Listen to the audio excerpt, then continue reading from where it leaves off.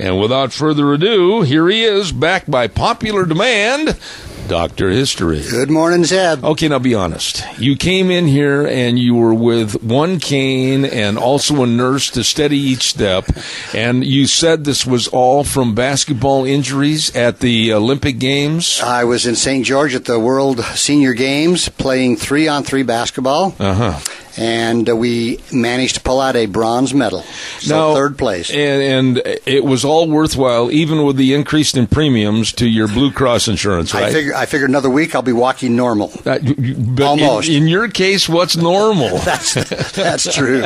It was fun, though. That's quite an honor to win the bronze, isn't it? It is. I felt good about that because there's over 10,000 athletes that participate in that. They come from all over the world. Oh, yeah, they do. Really? And Canada and back east. How many teams were there in the basketball portion? I'm not sure because there's also volleyball and swimming and track and shooting and so do the same teams have to compete in other sports too? Oh no, you just pick out whatever you want to do. I see. I did the 3-on-3 basketball and I did a couple of shooting contests. And so you being so tall, I'm sure you played center, right?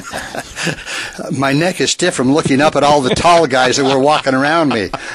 Felt like a midget. Oh, well, congratulations and kudos to Gary Shoresman. He did a great job while you were gone. Good. And now, what have you got for a topic this morning? Okay, we're going to get into a little blood and guts today. Oh, right before lunch. I can't think of anything better. Yeah, well, there's a little humor in it, too, but... Okay, we're going to talk about the Younger brothers. Oh, they were bad guys. They were bad guys. Bad guys. Yeah. In fact, I'm going to start off with a quote from Bob. He says, "We are rough men and used to rough ways." And that was when Bob Younger was in bed, and he's speaking for his wounded brothers, Cole and Jim, after they were shot and captured following a bank robbery in 1876 in Northfield, Minnesota. That was the depiction in the movie, Jesse James and his brother Frank. Right. And that shooting of Northfield Bank, the movie was very close to what actually happened. Normally, movies, they always kind of exaggerate. And you being from back there, you know probably where Northfield is. Yep. Yeah. So, anyway, for more than a decade, the Youngers had lived pretty extremely rough and dangerous lives and established themselves as Western outlaws of kind of the top, right along there with Jesse James and Frank. But anyway, there were 14 Younger kids. 14? 14 of them, the sons and daughters of a Missouri politician and slaveholder, and he farmed near Lee's Summit, Missouri. Now, the seventh child was Cole, born in 1844. Jim was born 4 years later to the day after Cole. And then John came along in 1851, and the rugged baby brother of the outlaw gang, Bob, was born 2 years later. Okay. So now their father, although a slave owner, was kind of a Union sympathizer. He tended to lean towards the Union. But his farm was raided prior to the Civil War by Kansas Jayhawkers, and he was killed in 1862. So I did a little math, and Cole, the oldest, would have been 18 years old, Jim, 14, John, 11, and Bob was only 9 years old. That's when they started their crime spree? No, that's when their dad died, killed. That's when their dad was killed. And okay. You got to wonder if that didn't play a little part in their lives. But sure.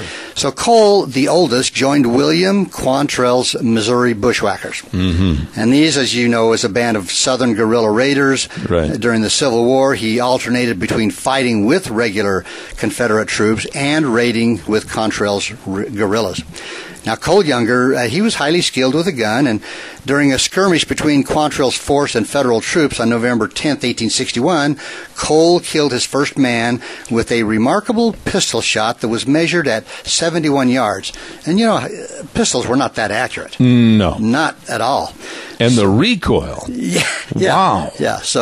But anyway, the following year in a Kansas City saloon on Christmas Day, Cole encountered one of the men responsible for his father's murder and shot him to death. Uh-oh. So, like I say, we're starting out with a lot of bad stuff going on here. Anyway, stationed in Texas in 1863, Cole met 16-year-old Myra Bell Shirley. Now, the relationship between Cole and Myra Bell, who later became notorious as... Oh, no. Let me guess. Belle Starr? Belle Starr. You're kidding. Nope. And this is one that's kind of been exaggerated and fictionalized in Western stories and literature. And really? Starr herself did a lot to embellish these facts of their relationship, and she claimed that her daughter Pearl, that Cole was the father. Now, again, you got to take that with a little grain of salt. Okay. So, all anyway. right. But anyway, hoping to avenge his father's murder, Jim, the number 2 boy, followed Cole into the ranks of Quantrell's raiders. Jim remained with the guerrilla leader throughout the remainder of the war, and raiding and looting and acquiring the outlook and attitude of an outlaw. And that's basically what these guys were. That's all Quantrell's raiders was anyway, was a bunch of outlaws. They were. I mean, they were ruthless, and I'll tell you a little more about that. But now, young John, he was the number 3 boy. He became increasingly bitter and moody after his father's murder, and at the age of 15, he killed his first man. Oh, my goodness. And it occurred while John was arguing with a man who slapped him with a dead fish. Now, I'll tell you what right there. That has been the cause of a lot of people's demise when they're slapped with a dead fish. Yep. And then threatened him with a slingshot. Was it a carp? I don't know. Oh. But then he threatened him with a slingshot. Okay. Now, that guy... Are you serious? I'm thinking was not too bright. Yeah. Because John responded by producing a revolver and shooting him. So yeah, but he couldn't wipe that smell of that dead carp off of him, for heaven's sake. Well, he went to trial, and a jury acquitted him on the grounds of self-defense. With a dead fish. That's right. Keep going, Doc. Okay, that's about as good as it gets. Okay. But anyway, after his mother died in 1870, John grew even more murderous and bad. I mean, they just went downhill from there, the boys did. Yeah. But after the war, Cole returned to Lee's Summit, where he encountered a neighbor, Frank James. Frank, a former also Quantrell rider, introduced him to his brother Jesse James, who had also been with Quantrell. Right.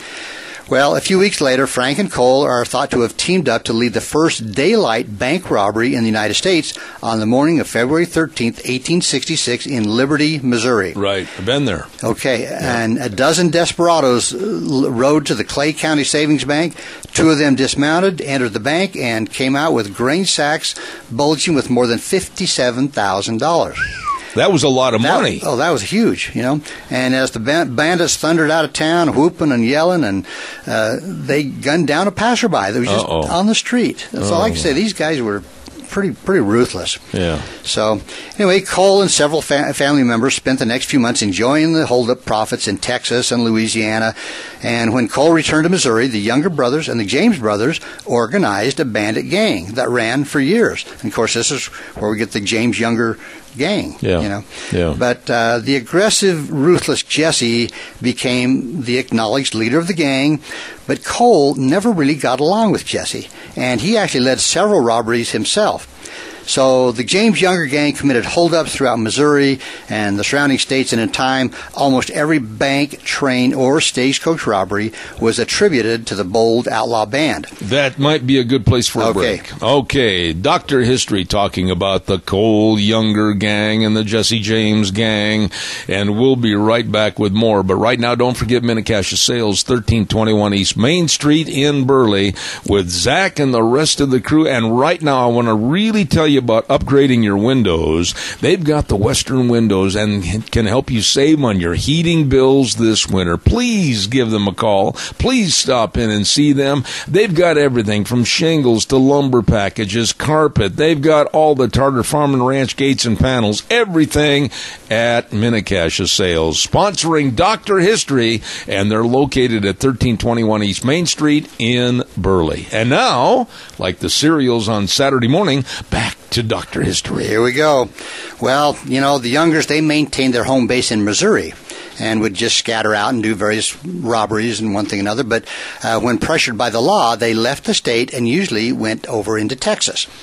Now, Jim, who had finished the Civil War in a military prison, returned to Lee's Summit and quietly worked the family farm until he began helping Cole and the James brothers to rob banks. I mean, it's a better profession, pays more, right? Well, temporarily. Than farming. Yeah. So, anyway, when Bob joined the gang as a teenager, he pursued the outlaw's life with no regrets.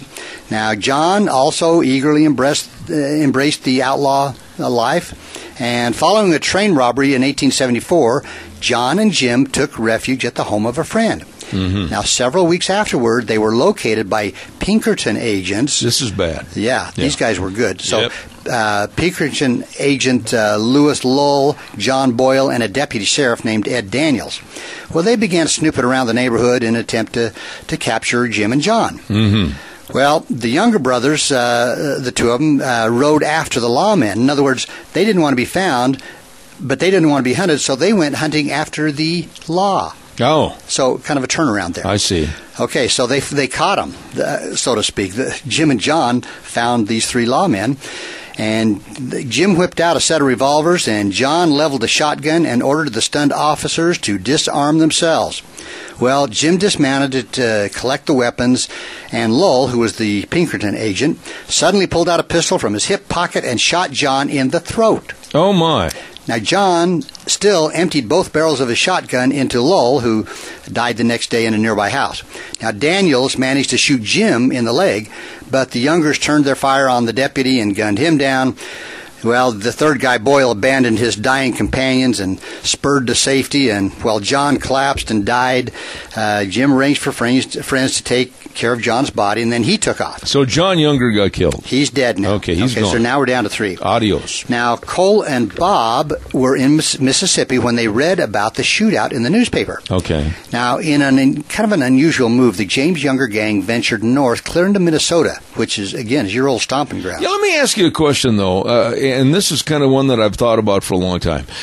The communication factors back in those days was very limited, and people didn't really have good photographs or anything of people. You could be a bad guy and could basically hide out almost anywhere, couldn't you? Oh, yeah. You know, you just moved to sometimes a few 100 miles away, and nobody would know who you were. Yeah. So, but anyway, they went into Minnesota in 1876 and intending to take a bank there. And it's unclear what prompted them to make a strike so far from their home territory, but the plan was likely the suggestion of a gang member by the name of Bill Chadwell. Now, he was a native of Minnesota, and so he was familiar with the territory. I see. And I would think that, you know, if you're familiar with the mountains and the hills around, you'd have an advantage. So he was familiar with the area. So the gang selected a bank in the town of Mankato. Oh, yeah.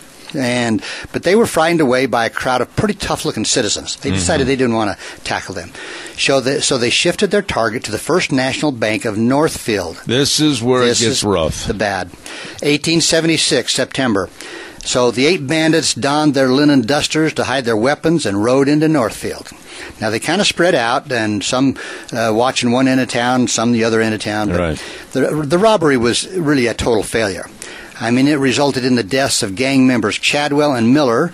Now, Bob's horse was shot in the head, and when Bob sprinted for cover, a rifle bullet tore along his right arm to the elbow. Now, Jim, being a good brother, he spurred onto the scene. Now, if you can picture this, with his reins in his teeth and a revolver in each hand.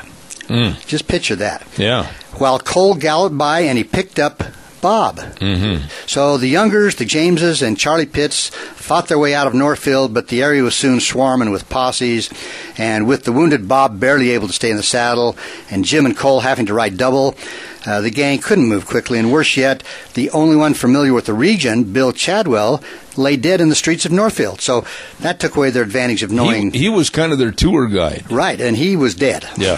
So anyway, after a few days, the James brothers split from the rest of the gang and escaped after Jesse unsuccessfully tried to convince the others to abandon Bob Younger. Okay, now let me ask you a question. In the movie, the Younger brothers were basically shot to pieces, all of them. Oh, and Frank James got shot and wounded, but Jesse never did get a bullet hole. No, and he tried to convince them to leave Bob, who had been wounded, and just keep going. Yeah. Well, they didn't, obviously. And anyway, Cole, Jim, Bob, and Pitt struggled through unfamiliar countryside, and they had clashes with posses, and they got wounded. A final shootout erupted with a 7-man posse, and this is what you were talking about, Cole. Cole was shot 11 times. Jim and Bob were hit 5 times each, but they weren't dead. Oh, wait a minute. They weren't 11 dead. times? 11 times. Have you ever heard of Swiss cheese? That's what it would look like. Now, when a wagon brought the brothers to the nearest town, the severely wounded Cole, who'd been shot 11 times, managed to stand up and make a sweeping bow to the ladies who were watching on the street. He was shot 11 times and he bowed to the girls? Yeah, well, you got to impress when you can, you know. So the Youngers pled guilty in order to escape hanging and were sentenced to life in prison. Well, Bob actually became a model prisoner, spending several years in the study of medicine, but he contracted tuberculosis and died in 1889. Really? Jim, Number 2 boy had been hit in the jaw during the shootout and suffered terribly from this injury. And the slug had shattered his jaw and lodged just below his brain. Now, they showed that in the movie. Or he got shot. Shot right in the jaw and everything. Yeah. And what happened to him then? Well, the pain remained so intense that 3 years after his capture... 3 years? 3 years, he prevailed upon a prison hospital intern to operate. And after working at intervals over 2 days, the doctor finally removed the bullet. Where was the bullet lodged? Well, it says just below his brain. So, it must have been near the spine, just below the brain. So. Goodness. And he had a prison intern? To do the surgery. Right. And it took 2 days. And thus the start of the Mayo Clinic. I don't know. Anyway, so Cole and Jim, they were actually paroled in 1901. Yeah. Jim fell in love with a newspaper woman named Alice Miller, but he was legally forbidden to marry. And I don't know if that's because he'd been an ex-con or what. But now, that doesn't seem to register. I don't know why. But okay. Anyway, his efforts to find work were unsuccessful. Despondent, emaciated from illness, Jim shot himself to death in 1902. Really? And so, he was the oldest, right? He was second to the oldest. He was number 2. Cole was the oldest. Okay. So anyway, now this is kind of a gruesome thing, but his shattered jawbone was obtained by the Minnesota Historical Society and placed on display. Yeah, you're right. It is kind of gruesome. Kind of gruesome. Yeah. So, why would they want to take his jawbone? I don't know. That's a good question. And it's still on display today? As far as I know, yeah. So, boy, that next makes time you're back doesn't there, that make you want to take a road trip? It does. Here's the jawbone. Yeah. Anyway, now Cole, the oldest, actually adopted a law-abiding life successfully, and for a brief time he peddled tombstones. Then he became an insurance salesman. He tried a Wild West show venture with Frank James before hitting the lecture circuit and relating his adventures and expounding on the evils of crime. And finally, he retired to Lee's Summit. He passed away at the age of 71 on February 21st, 1916. Okay, now wait a minute. Which is the one that had 11 bullet holes in him? That was Cole. And Cole was the one that went on the lecture circuit? Yeah, and he's the one that lived the longest. 11 bullet holes, and he lived to be 71. Yeah, I don't imagine. They must not have hit him any place vital because. You think? 11 bullets, this guy. But oh my goodness! I mean, they were in the movie shot to pieces. Oh yeah, they were. Yeah. I mean, the fact that any of them lived through that is pretty amazing. I can't imagine what you said though about was it Jim that had the jaw. The shot in the jaw? Let's see, yeah. I think it was Jim. Mm-hmm. He lived 3 years with that pain. It must have been just absolutely unbearable. Yeah, because there was no treatment. And even after they took the bullet out, I can't imagine he had a painless rest of his life. Oh, my goodness. So, and that was back in 1902 that they operated. Yeah, and again, maybe because of the pain or desperation, whatever, that's what he's the one that shot himself. And we complain if we get a paper cut. Yeah. I mean, these guys were tough. What's the matter with you? Well, I got a bullet in my bottom of my brain here. Here, I got a picture. I got to show you this. Okay, let me see that picture. This is 3 of the brothers. The one on the right looks like that one TV actor, and I can't think of his name right now. The one, oh, shoot. He's this is Cole, Jim, and Bob. In that order, to left to right? I believe so, yes. Yeah. Yes. Yeah. And these two actually have on the same jacket, so I guess they shared the jacket for the picture. Well, back in the Midwest in those days, the Robert Hall clothing stores hadn't started yet. That's right.